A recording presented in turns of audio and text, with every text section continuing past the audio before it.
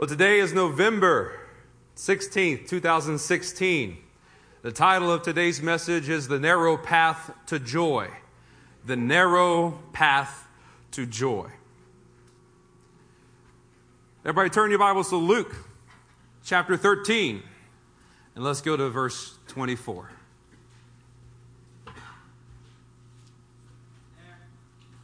There. Amazing.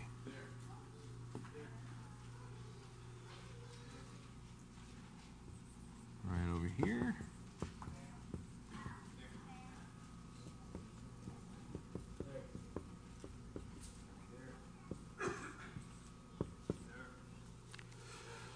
Tonight, guys, is going to be a mixture of preaching and teaching, and I am not exactly firm on what order or exactly what time. But I do know that what we're going to preach, what I'm going to preach and what I'm going to teach is hopefully going to feed your soul, it will convict your soul, and it will edify your spirit. Amen? So Luke chapter 13, everybody's there except for me. I apologize. Verse 24. He said to them, make every effort to enter through the narrow door. Everybody say narrow door. Narrow door. Very good. Because many, everybody say many. I tell you, will try to enter and will not be able to. Over the course of the past couple of weeks, God has been putting a message together for us to glean from. And the most recent one had to do with being punched in the face. So you got to kind of hold your lip a little bit when you say that. And it sounds like face, but it's faith. Faith. When you're punched in the face, it's a determination of how are you going to respond. And by doing so, it reveals the contents of your heart. Does everybody remember the picture of the sheep that had all the thorns or the burrs? There you go. Thank you very much. The burrs around its neck. And did y'all connect with that analogy of how it relates to you having offenses? And whenever anyone bumps up next to you, all of a sudden it pokes and it's hard. And that you associate that hurt and that offense with that person, but it's really the burr that you have inside your own wool, which is the offense that you've been harboring inside of your heart. I imagine it in my mind that right above the skin, inside the wool, you have the burr. And it's just hovering. And it's waiting for a moment of pressure. And the minute that there's pressure, all of a sudden that burr makes contact with the skin and henceforth the pain.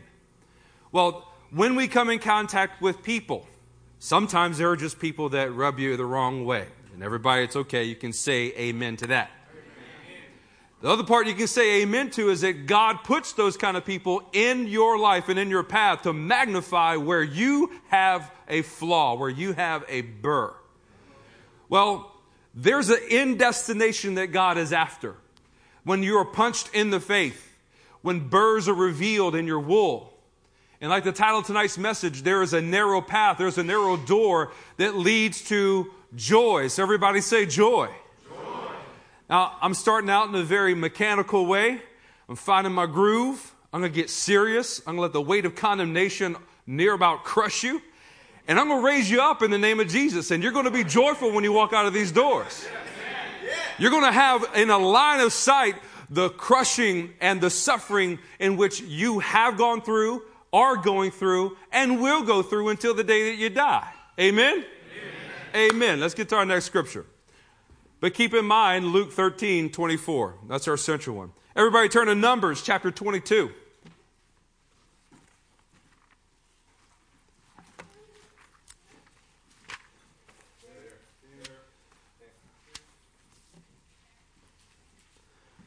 Numbers chapter 22. We'll start in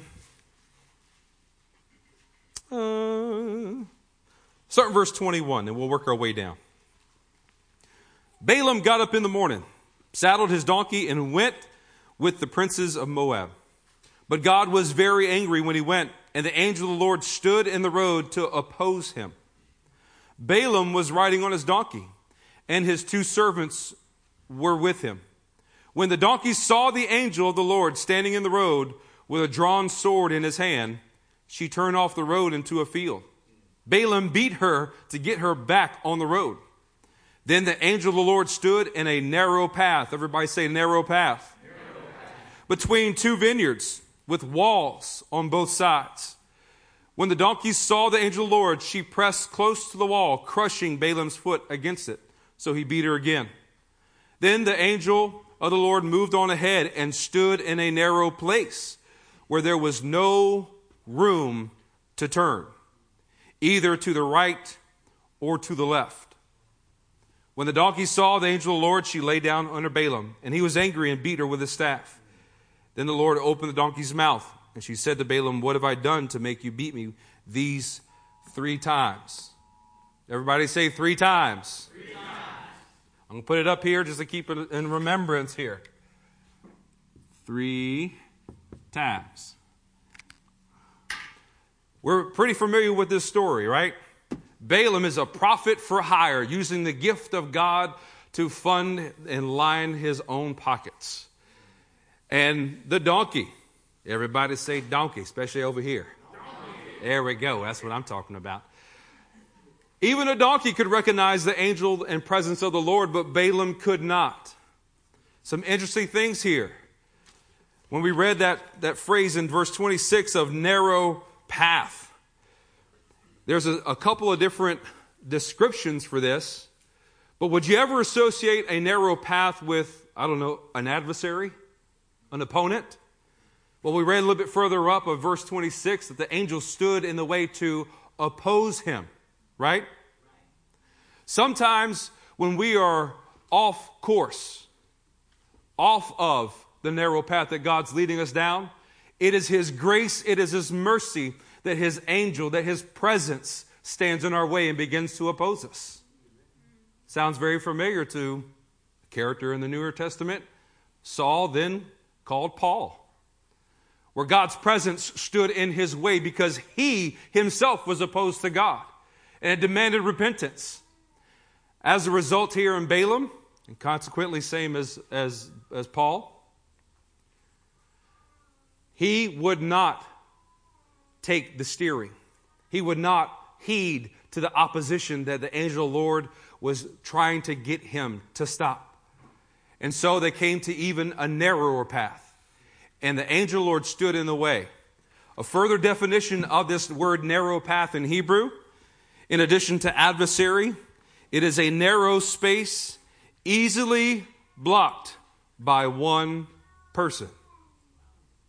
Oh my goodness, oh my goodness. It's like the Lord allowed there to be a revelation of a burr in my wool.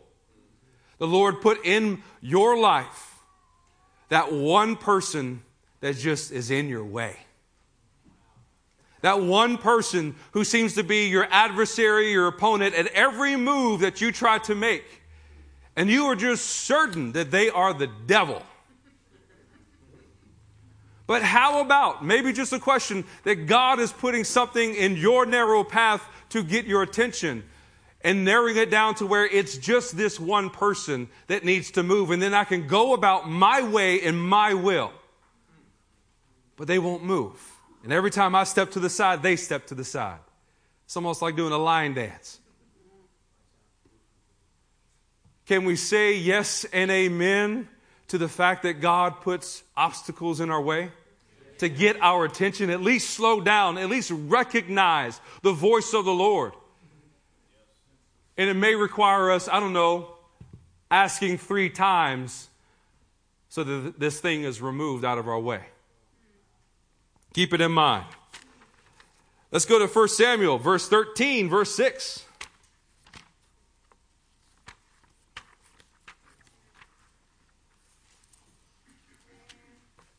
Y'all still with me? Yeah. Come on, Chris, say it. Yeah. I love it.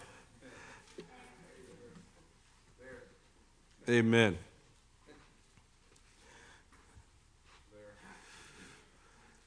So here's what we got.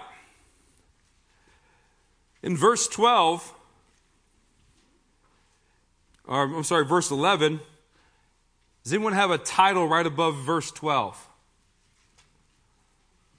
Something like Saul confirmed as king, right? chapter 11, verse 12, in that category. Saul's confirmed king, chapter 12, you have Samuel giving his farewell speech, giving an admonition for everybody to remain faithful to the Lord. 13, what's the title there? Samuel rebukes Saul. One man standing in Saul's way. So we'll pick up, let's do verse 5. The Philistines assembled to fight Israel with 3,000 chariots, 6,000 charioteers, and soldiers as numerous as the sand on the seashore. They went up and camped at Michmash, east of Beth Aven. When the men of Israel saw that their situation was critical and that their army was hard pressed, they hid in caves and thickets among the rocks and pits and cisterns. Some Hebrews even crossed the Jordan to the land of Gad and Gilead. Saul remained at Gilgal, and all the troops with him were quaking with fear. He waited 7 days, the time set by Samuel, but Samuel did not come to Gilgal, and Saul's men began to scatter. So he said, bring me the burnt offering and fellowship offerings. We know what this leads to is Samuel coming and rebuking Saul to his face, that he acted impetuously and did not fully obey the command of God. But what happened is that the Lord allowed there to be a stressful, pressing situation. Particularly in verse 6, the same Hebrew word that we had in Numbers 22 is used in the phrase, the situation was critical. We have a few folks in here that are in the medical industry and caretaking of those who are ill. You have separate wards for people who are just in nominal medical care and those who are in intensive critical care, right? That means that they could die at any minute. That was the pressing situation that Saul was under. And because of that, his men began to lose heart, and therefore he began to lose heart. Really, it's the other way around. Saul losing heart left his men losing heart. When we are put in those situations where we are beginning to be hard pressed and it's critical. Lord, there's only $1.50 left in my bank account. Lord, you're asking me to continue forward in obedience to you and to go in this direction, but it's ever narrowing my path. I don't have what I need to fit through this passageway. It's too small. It's impossible. It's critical. I am going to die if I continue on this course of action. The byproduct for Saul is that it was the final straw that broke the camel's back of God's promises. And he was rejected as king of Israel. And God gave it to another because of his fear. But more importantly, he would not continue down that narrow path. He worshiped his fear of circumstance, his fear of men, his fear of his own lack more than he had fear of God. What is God calling you to? Is it just about him magnifying your offenses with other people? There's an end goal in mind. He has promises that he wants to fulfill in your life. And he cannot do so if we don't get rid of offenses. But you know what? He cannot do so if you stand in fear and trepidation and you won't move forward through the narrowing path. Let me paint a picture for you. Here we have a sheep, maybe sometimes a goat. Which one is it, Cass? Amen. I'll keep you. So you have a sheep. You have burrs on the sides or all around my neck. In front of me is an ever narrowing path that is less than the width of what I am now. And that would have to be a pretty big opening. Well, imagine as I begin to press into that narrow opening, the sides of the walls, the confines of doing God's will are beginning to push against the outside of my wool. Then they will make first contact with the burrs. Why is it that the great shepherd wants to remove burrs from my wool? It's because he knows that as I go further into God's will, it's only going to press harder against those offenses, and it will collapse my strength. I will become faint-hearted, give up, and disobey his commands and miss on the promises of what the destination of the narrow path is. Amen. Does this relate to you guys? This is the Christian walk. This is not an option. That Paul and Barnabas went about from church to church encouraging them that it's through many trials and tribulations that we enter the kingdom. There is no other way. No servant is greater than his master. So if they hated him, they're going to hate you. And by doing so, the glory of God will be revealed in you in the same way that is revealed in him. Come on, who wants to be used by God? Yes. Who wants to have hands that lay on the sick and they're healed? Who wants to be able to preach and see other people born again? Who wants to drive out demons? Who wants to raise the dead? There's a price you got to pay to get there. In Matthew 10:7, it says, as you go, preach the kingdom of heaven is near. Heal the sick, raise the dead, cleanse the leper, drive out demons. The kingdom of God lies in front of you and it lies in front of me. And it is near. It's upon us. And in doing so, it requires everything that you have and so much more. No greater love has a man than he lay down his life for his brother. Would you guys lay down your life for Jesus? Yes. Would you do it every single day on the hour? That same toil, that same struggling, that same wrenching, gut-wrenching groaning to crucify your flesh, make it shut up and die and do the will of God. Will you do that every single hour of every single day? Yes. Amen. It's a little bit lighter response, though. Let's go to the next one. 1 Chronicles 21.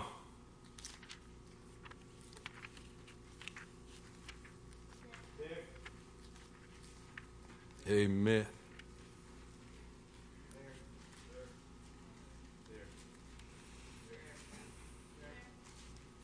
First Chronicle 21.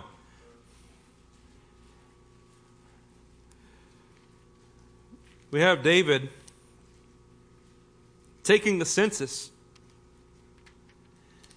And he's actually incited, depending on which reference you go to, Kings or Chronicles. One says God, the other says Satan. But he's incited and tempted to give in to counting his fighting men, counting his own strength. The subsequent happens. We'll start in verse 11. So Gad went to David and said to him, this is what the Lord says, take your choice. Everybody say choice. 3 years of famine, 3 months of being swept away before your enemies with their swords and overtaking you, or 3 days of the sword of the Lord. There, again, I have 3 times.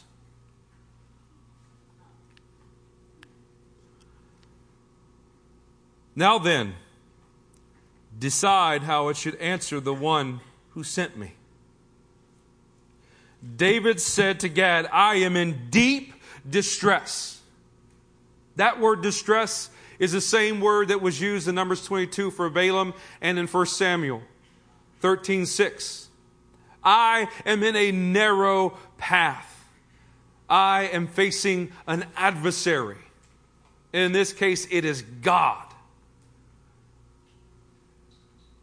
He was only given one choice.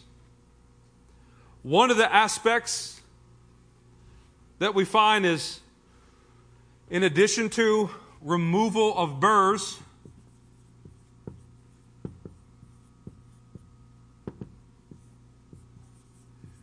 we have a removal of options.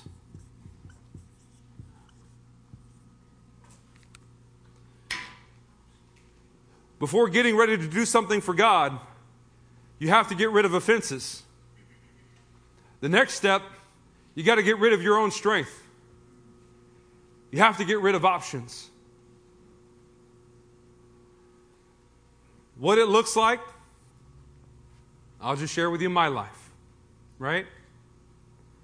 9 years I labor working for a secular company and simultaneously laboring in the kingdom of God next to my best friend, Eric Stevens.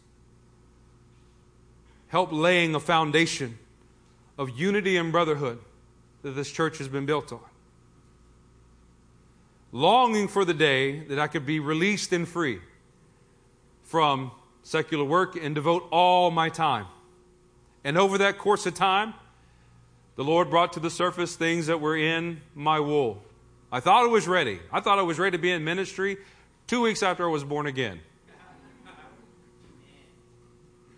15, 16 years later, now we're starting to get somewhere.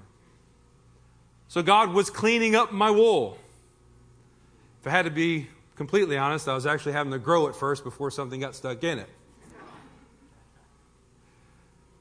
Then comes the standpoint or the moment in time when 2 weeks before I actually go full-time ministry, quit my job, diabetes sets in.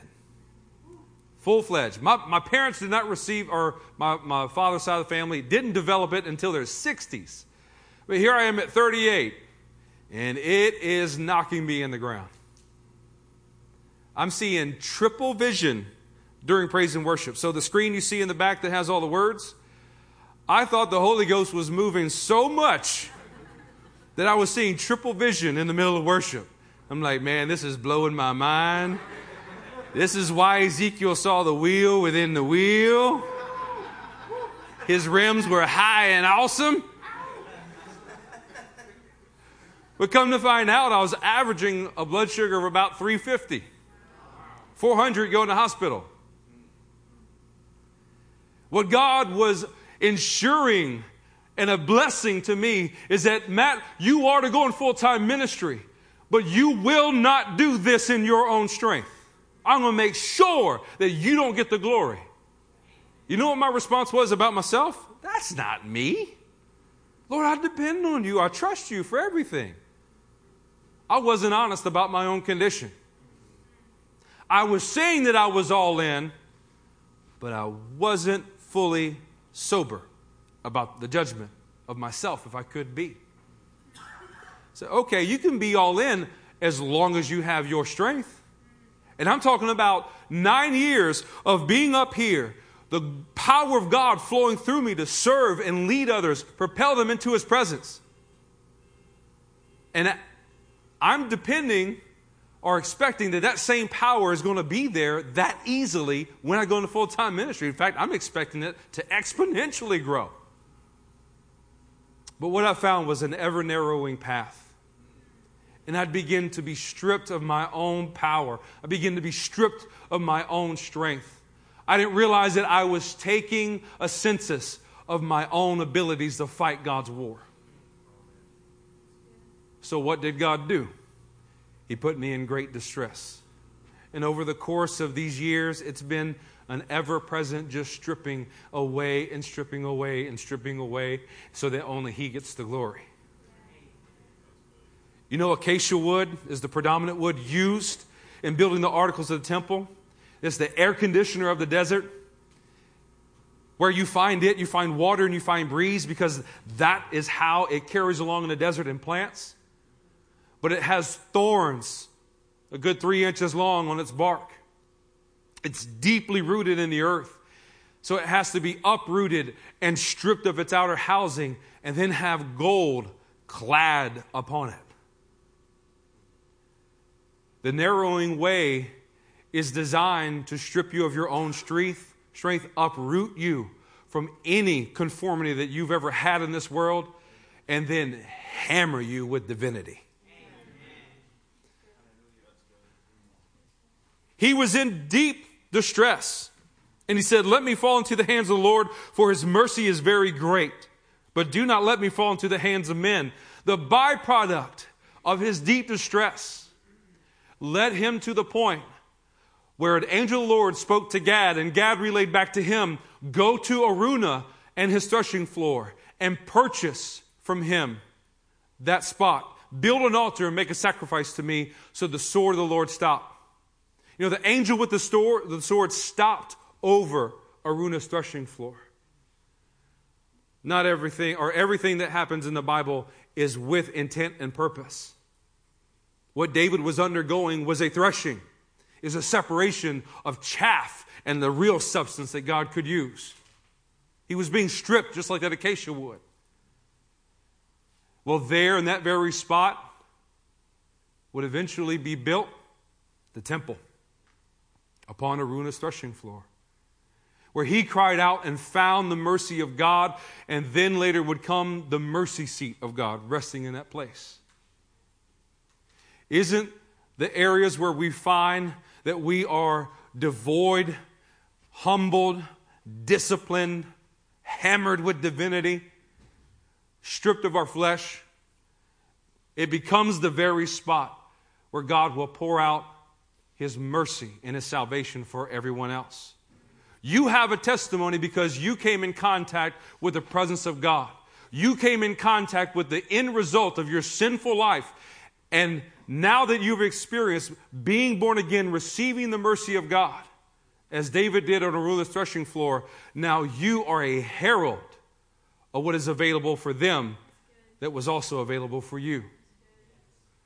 But you have to be all in. If you're not all in, like Christy was prophesying during worship, if you're not in a state of absolute surrender, you will only toy with the things of God, make a mockery of the name of Jesus, shame the blood that washed away your sins, and become ever more hard-hearted toward the things of God and make it a wreck of your life and a disgrace to you and everyone else around you. Don't toy with the things of God. Either get on board all the way, sell out for all of who He is, have nothing to do with it at all. It has to be that narrow of a choice. You give any more gray room, and our sinful nature will exploit it 10 times over. You know, preachers who preach today are held responsible for the congregations and the nation that we have. Because what they should do when they preach the truth is continue to preach the truth until their churches are emptied of goats and the only thing that is left are the sheep that will follow the true shepherd. Amen. But if they are working for hire like Balaam is, even a fleshly, stubborn donkey can see God's presence, but the man of God cannot. You want to keep from becoming that? Be pressed into His narrow way. Be completely sold out. Don't give the devil a foothold any longer with offenses. Quit letting your sinful nature rob you of the promises of God and eventually have the potential to reject God's promises for your life. At the age of 16, I was a mess. I was a wreck, but I was good. I got average grades. Not good grades. I got average grades. I didn't get in trouble. I wasn't as much of a hellion as my brother. So I was great. But there was a cavernous black hole in the center of my being, and it was gobbling up every bit of life that I would throw at it. It left me hollow every single night. I would lie on my bed and I would cry out, Lord, forgive me, because I never felt clean. I would try and pray. I would try and draw near to the Lord. And I could never get past just my guilty conscience. And then there came the day that I realized the problem was me. I was sitting on the throne of my life. I was still in control. But I was just trying to get Jesus to come sit next to me so I could reap the benefits but not give Him the driving wheel. I was still determining the direction. I didn't want to go down the narrow path. I didn't want to go down the narrow way because I love sin. I didn't want to go all the way. I wanted to go halfway.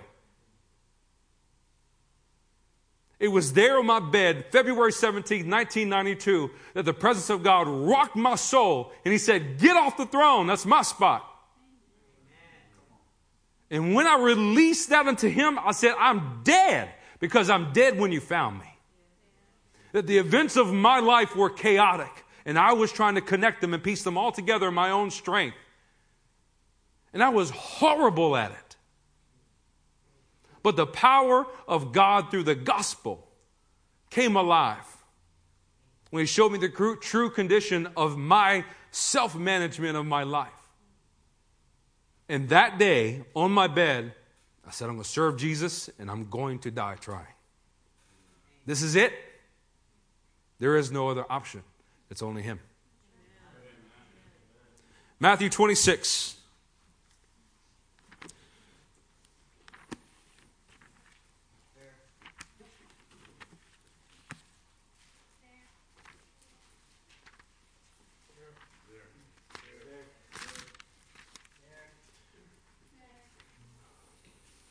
One of Jesus' first miracles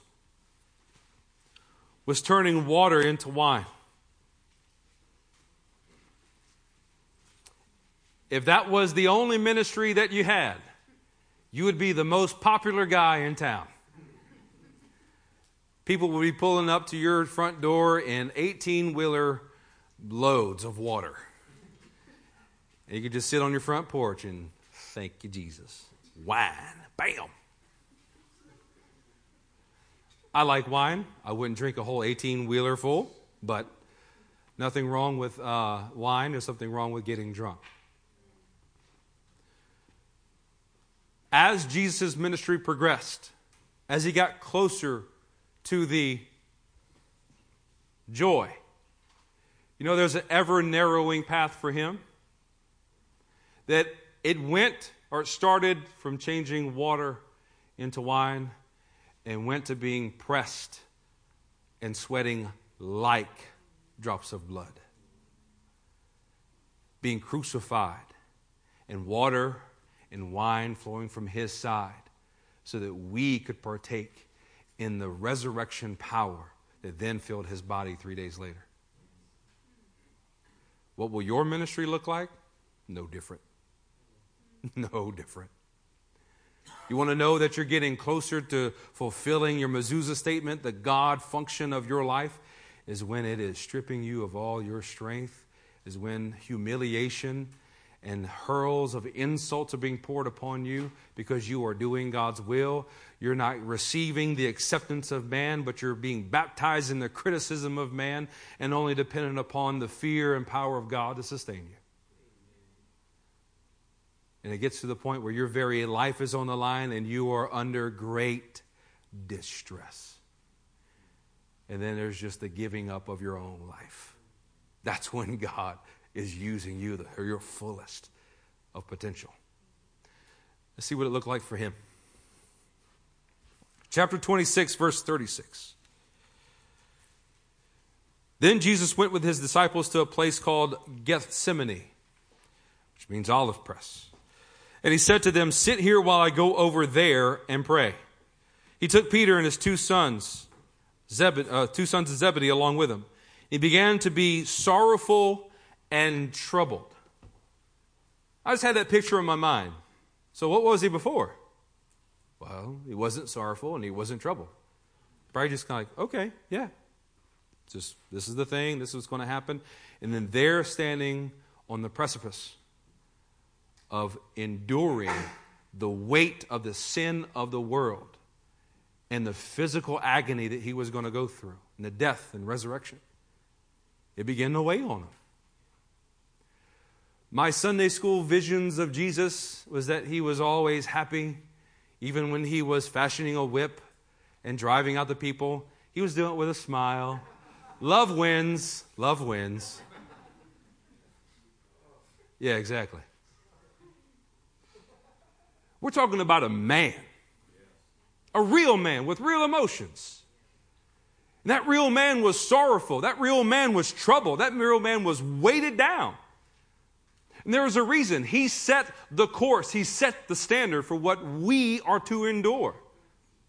There are moments, there absolutely will be moments where doing God's will is going to make you feel sorrowful and feel troubled.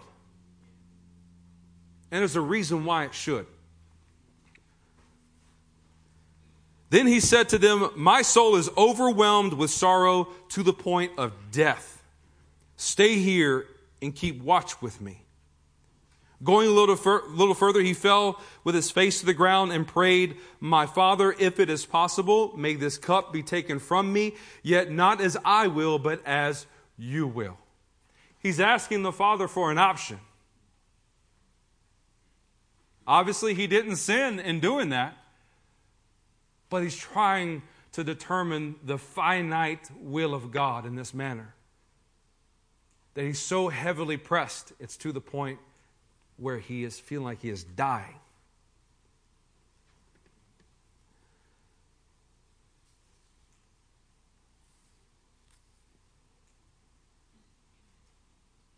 Then he returned to his disciples and found them sleeping. Could you men not keep watch with me for 1 hour? He asked Peter. Watch and pray so that you will not fall into temptation. The spirit is willing, but the body is weak. He went away a second time and prayed, my Father, if it is not possible for this cup to be taken away unless I drink it, may your will be done. There's a progression. And he's getting more steadfast, but settled into this narrowing path. Verse 41, he came back, found them again sleeping because their eyes were heavy. I can relate to that one. So he left them and went away once more and prayed a third time, saying the same thing. Turn to Hebrews chapter 4.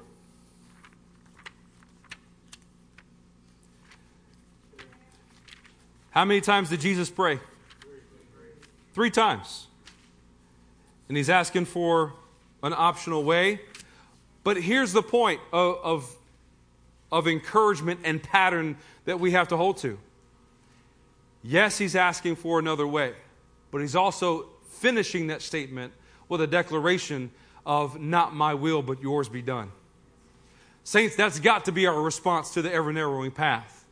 Lord, I'm going to be honest with you. This ain't easy. It's not fun. I don't want to do it. But not my will. Yours be done. Come on, say it with me. Not my will, but yours be done. Remember that. This week when you're oppressed. Tomorrow, maybe tonight, I don't know. Last week, somebody got in a wreck on the way home, being pressed. It ended up being for God's glory. Not my will, but yours be done. So Hebrews chapter 4, verse 14. Therefore, since we have a great high priest who has gone through the heavens, Jesus the Son of God, let us hold firmly to the faith we profess. For we do not have a high priest who is unable to sympathize with our, say it out loud, weaknesses. Raise your hand if you got weaknesses. If your hand's down, you're lying. But we have one who has been tempted in every way. One who has been tempted, tested, tried in every way. That means you have no excuse. No option around Jesus. Because he's been where you've been.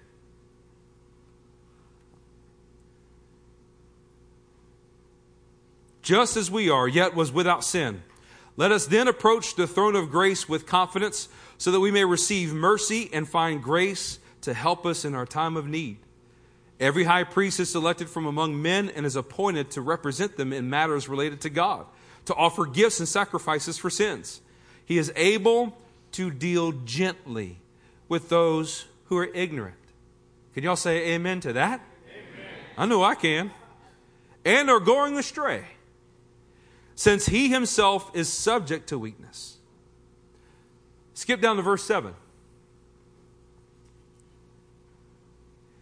During the days of Jesus' life on earth, he offered up prayers and petitions with loud cries and tears to the one who could save him from death. And he was heard because of his reverent submission. What does God want from me in these pressings? He just wants me to have reverent submission. Not my will, but yours be done. That's what it is. He wants me to get out the way. No different than the day I was born again. Get off my throne. That's my place. And in doing so, we find help in our time of need. Although he was a son, he learned obedience from what he suffered. And once made perfect, became the source of eternal salvation for all who, what? Obey him. So loud cries. Let's go to Romans 8, chapter 8, verse 22.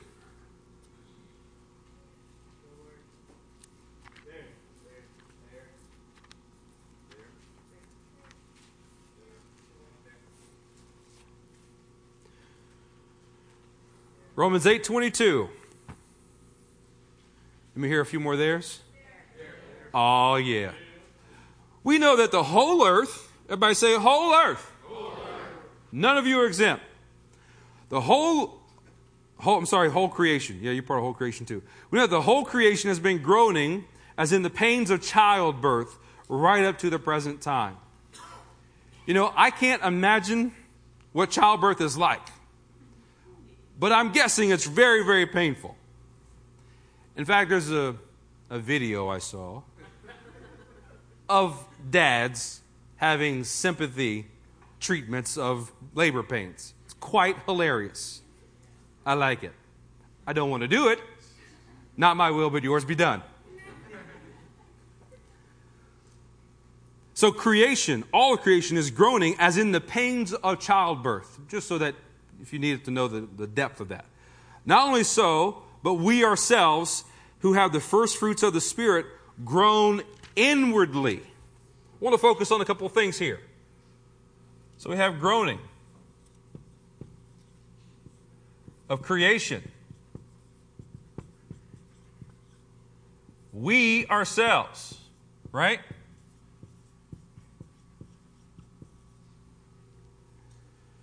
We groan inwardly as we eagerly await our adoption as sons, the redemption of our bodies. For in this hope we are saved. The redemption of our bodies. What is that, saints? It's a resurrection, right? So everything that you're enduring and having to go through in a suffering manner, there's an end destination. That's our hope. That's the joy in which we're appointed to with our lives through the narrow path, and that our hope is in the resurrection. My hope is not in government. My hope is not in making more money. My hope is not being more happy. My hope is in the resurrection. And because it's there that I am healed. It's there that I'm saved. It's there that I'm rescued. You know, if Jesus never raised from the dead, all of our faith is futile. It means absolutely zero. That grave is empty. And I know it because he's right here. He made me into a new creation. I don't know about you, but he did that for me. For in this hope we are saved, but hope that is seen is no hope at all. Who hopes for what he already has? But if we hope for what we do not yet have, we wait for it what? Patiently. What's the time frame on that? Until you die. How about that? In the same way, everybody say same way. The Spirit helps us in our weaknesses. We do not know what we ought to pray for, but the Spirit himself intercedes for us with groans that words cannot express. Right down here, Spirit helps.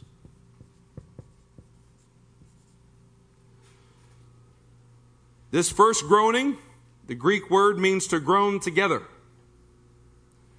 You know that when we watch Discovery Channel, we see the toil and the torment that creation is under. I don't know if you've ever seen a praying mantis eat another bug, but it's god-awful. He catches him and just snips off his head and begins to chow down his whole body. I mean, that's rough. That makes ISIS look pathetic. So there's a groaning. There's a torment. Sin is the problem in all of creation. And because of sin, there is groaning.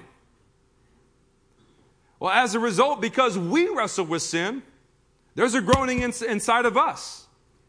And in that wrestling with sin, in that weakness, We have the Spirit of God who helps us. This next groaning, so the first one was creation, meaning grown all together. This next one, just for you Bible students, so I'll put it out here. It's verse 23. Groan inwardly is Strong's number 4727. It means to be in the straits. Does everybody know what straits are? I'm not talking about skinny jeans. Straits, narrow paths. So, raise your hand if you've ever seen a rodeo, either live or on TV, right? And you know those pins they put the steer, the cattle in before they let them go to be roped? And it's this narrowing channel back from the holding pins. And it gets up right to this one spot, and he can't back up, and he can't go forward, he can't go left, he can't go right, and his forehead's touching the edge of the gate. That's being put into the straits. That what God has a portion for us to experience is that we ourselves groan inwardly. We're being forced into a narrow path. More specifically, it means to sigh, murmur, pray inaudibly. The root word for this, meaning the foundational word, I'll put it right underneath, is Strong's number 4828. And it means narrow.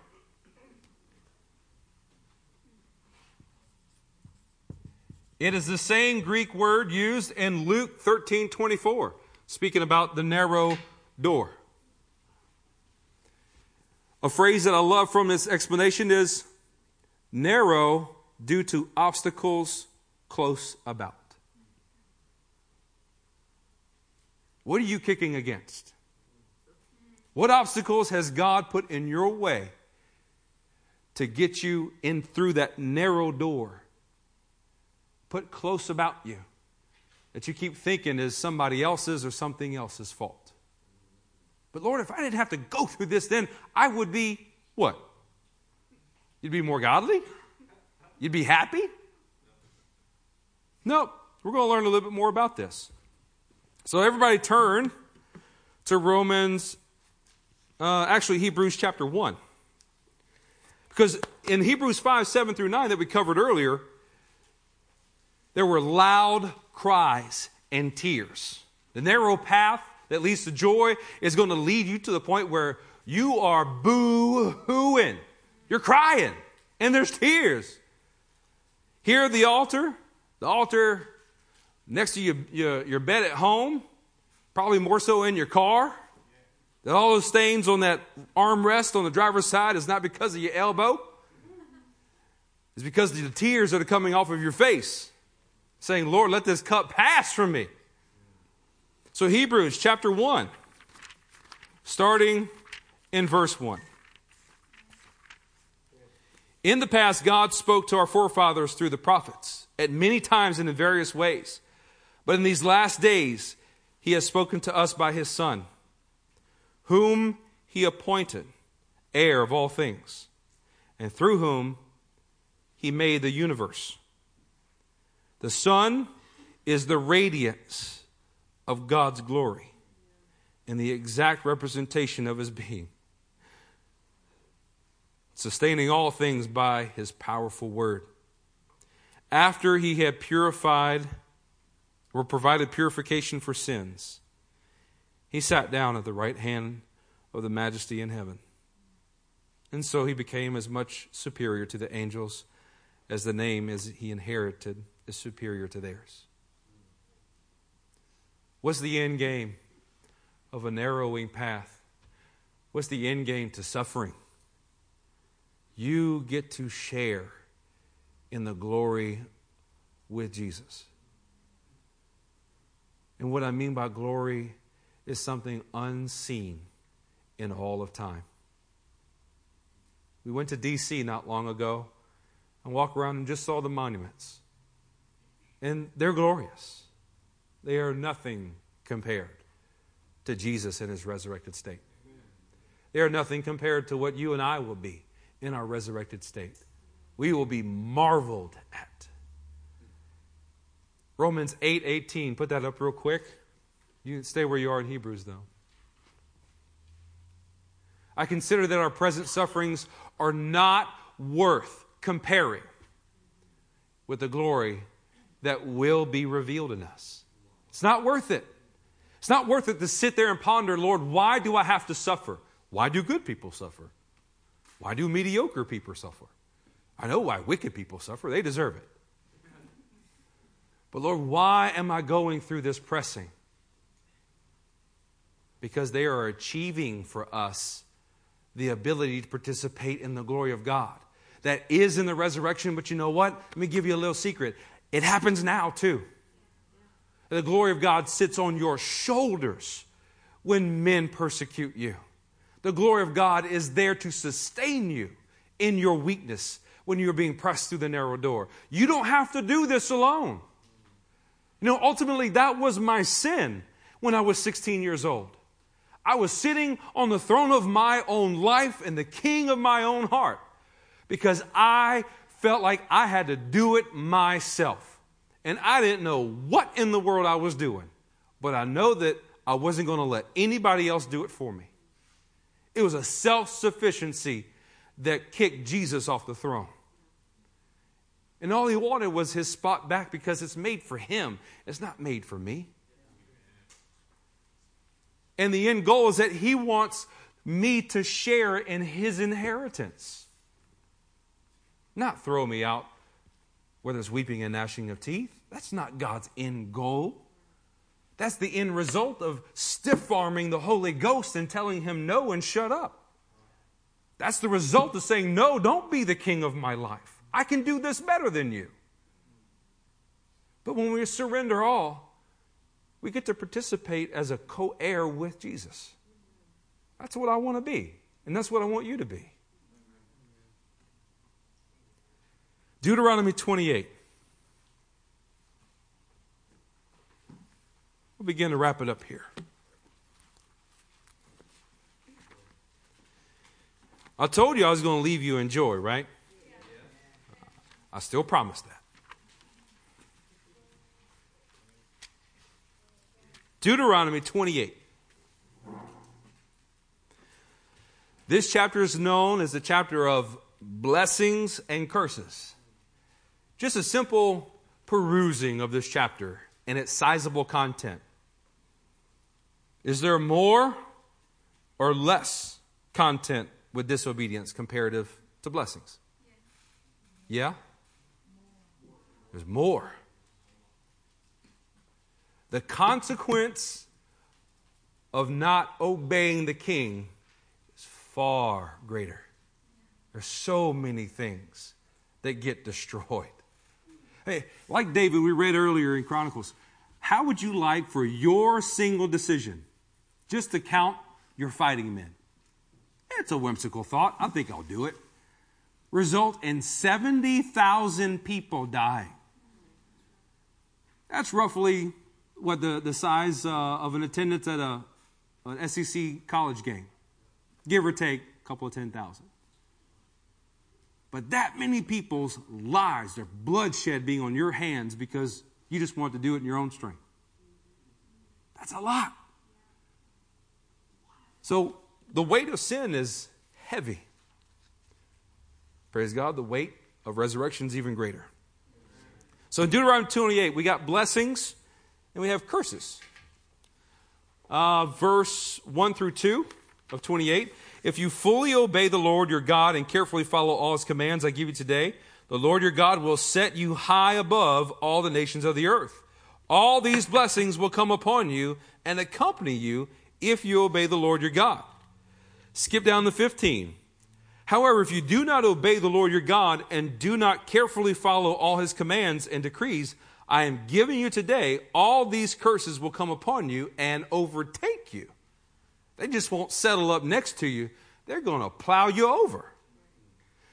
One particular thing that jumped out to me, and this is where I turn the tide. Verse 47. Let's go to that.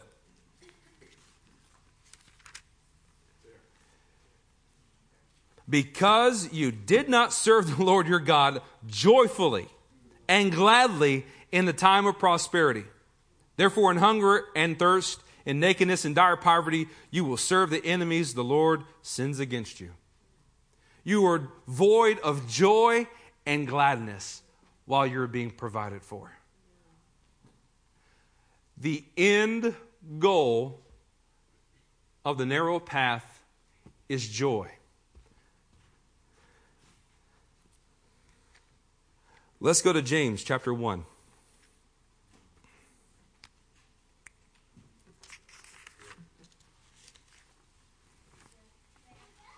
We'll start in verse 2. Now you know that we can't have a message without some paleo, right? Okay. So we're going to read this. We're going to do some paleo. We're going to weigh and measure our hearts before the Lord of, are we kicking against the goads? Are we resisting the suffering to enter into His kingdom? Because it really is just a dying of our own flesh. We're still letting it live.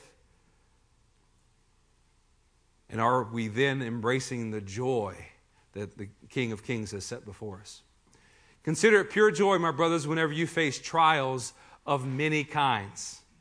Because you know that the testing of your develops perseverance must finish its work, so that you may be mature and complete, not lacking anything. The end result that God has for all of mankind is that you are mature and complete, and you do not lack anything at all. If somebody just sat down, and I'll leave that ambiguous, you can put whoever you want in that category. Somebody sat down right next to you and said, buddy, you never have to worry about a thing ever in the rest of your life. What would that make you feel like? Pretty good. Pretty good. I'd be ecstatic. You don't have to worry about bills. You don't have to worry about health issues. You don't have to worry about hair loss. Well, you don't right now. I do. You don't have to worry about eating too much or eating too little. You're fully provided for it. I'd say better than pretty well. Be ecstatic. I would be exceedingly and abundantly joyful. Right? But there's a catch. Wait, there's more. You just have to die to get to that place. What? Are you serious? Let's go to Hebrews chapter 12.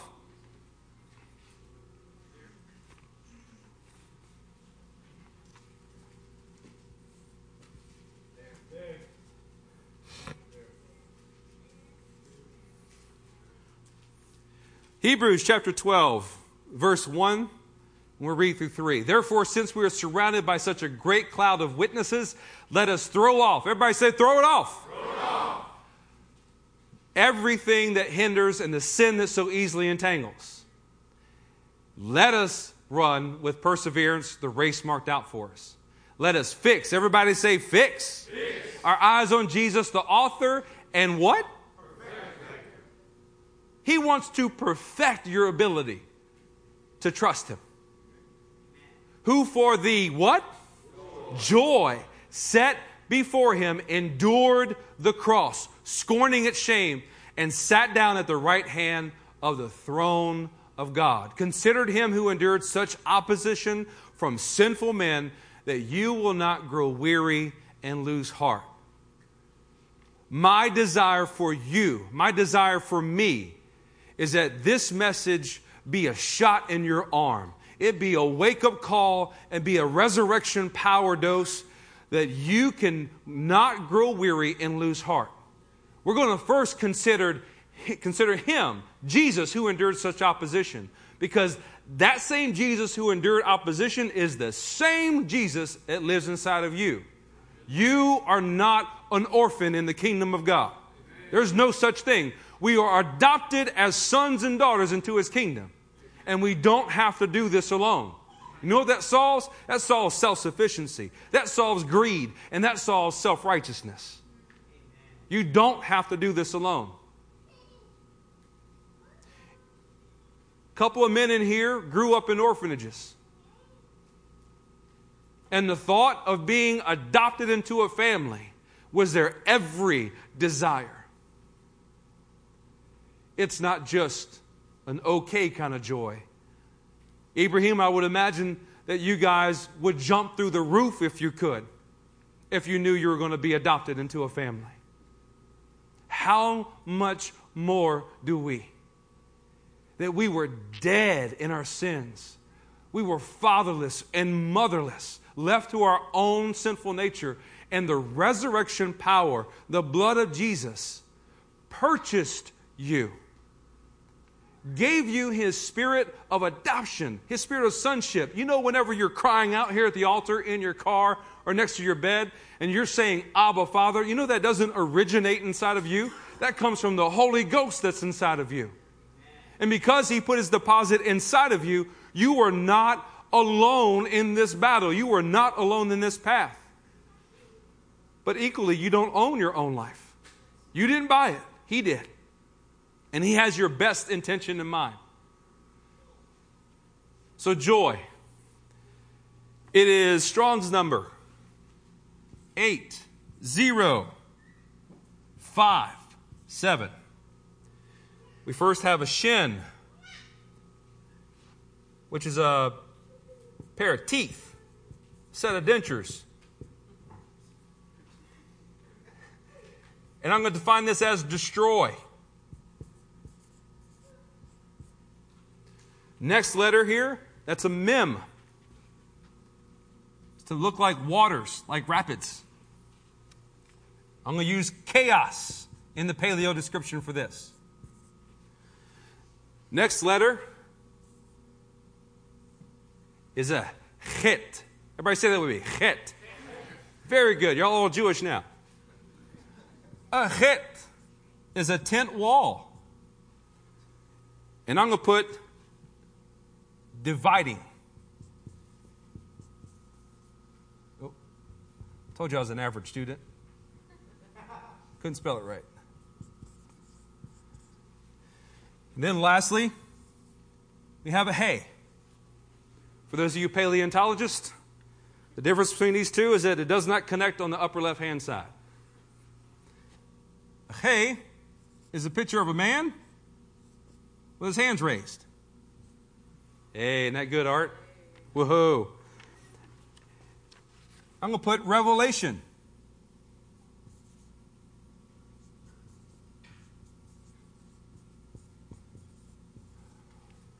What is God's end game in suffering? Joy. Why joy? Because when you have joy, you have the ability to destroy the chaos that's dividing you from the revelation. God's desire is that His Spirit would breathe upon you the understanding of who you are and what He has for you. The only thing that stops you from understanding that is sin. Sin is that dividing wall right there. But when joy is present, it rushes in and it crushes. It destroys. It destroys sin. It destroys that which is keeping you from the revelation of who Jesus is. So here's what we're going to do. We're going to stand to our feet. The worship team is going to come up. We're going to have some time of self-reflection. Where have you lost your joy in the Lord? Where have you lost it? Break down this evaluation. Do I have a burr? You may be joyful in praise and worship. You may be joyful when you're reading the Word, but you can't be joyful when you fellowship with other people. You got an offense in you. Let's get it straight. Let's get it right. Next, options. If you're having trouble doing God's will, whiffle-waffling back and forth, Lord, I'm not sure if it's your will for me to do this or do that. I know you said this, but I'm really not sure. You're considering too many options. You need the breath of His revelation to speak to you so that you only have one choice, and that's His will. Get it right now. And where we're going to end in the name of Jesus is that we're going to celebrate.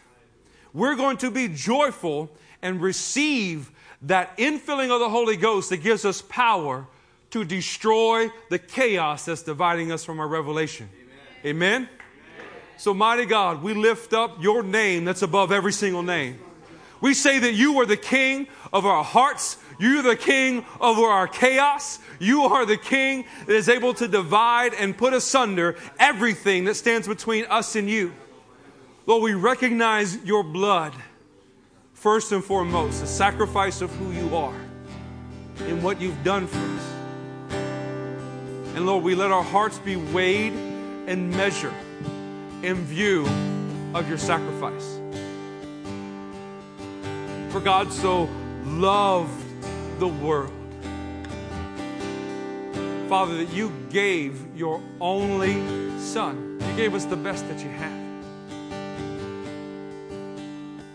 That we would not perish, but have everlasting and eternal life.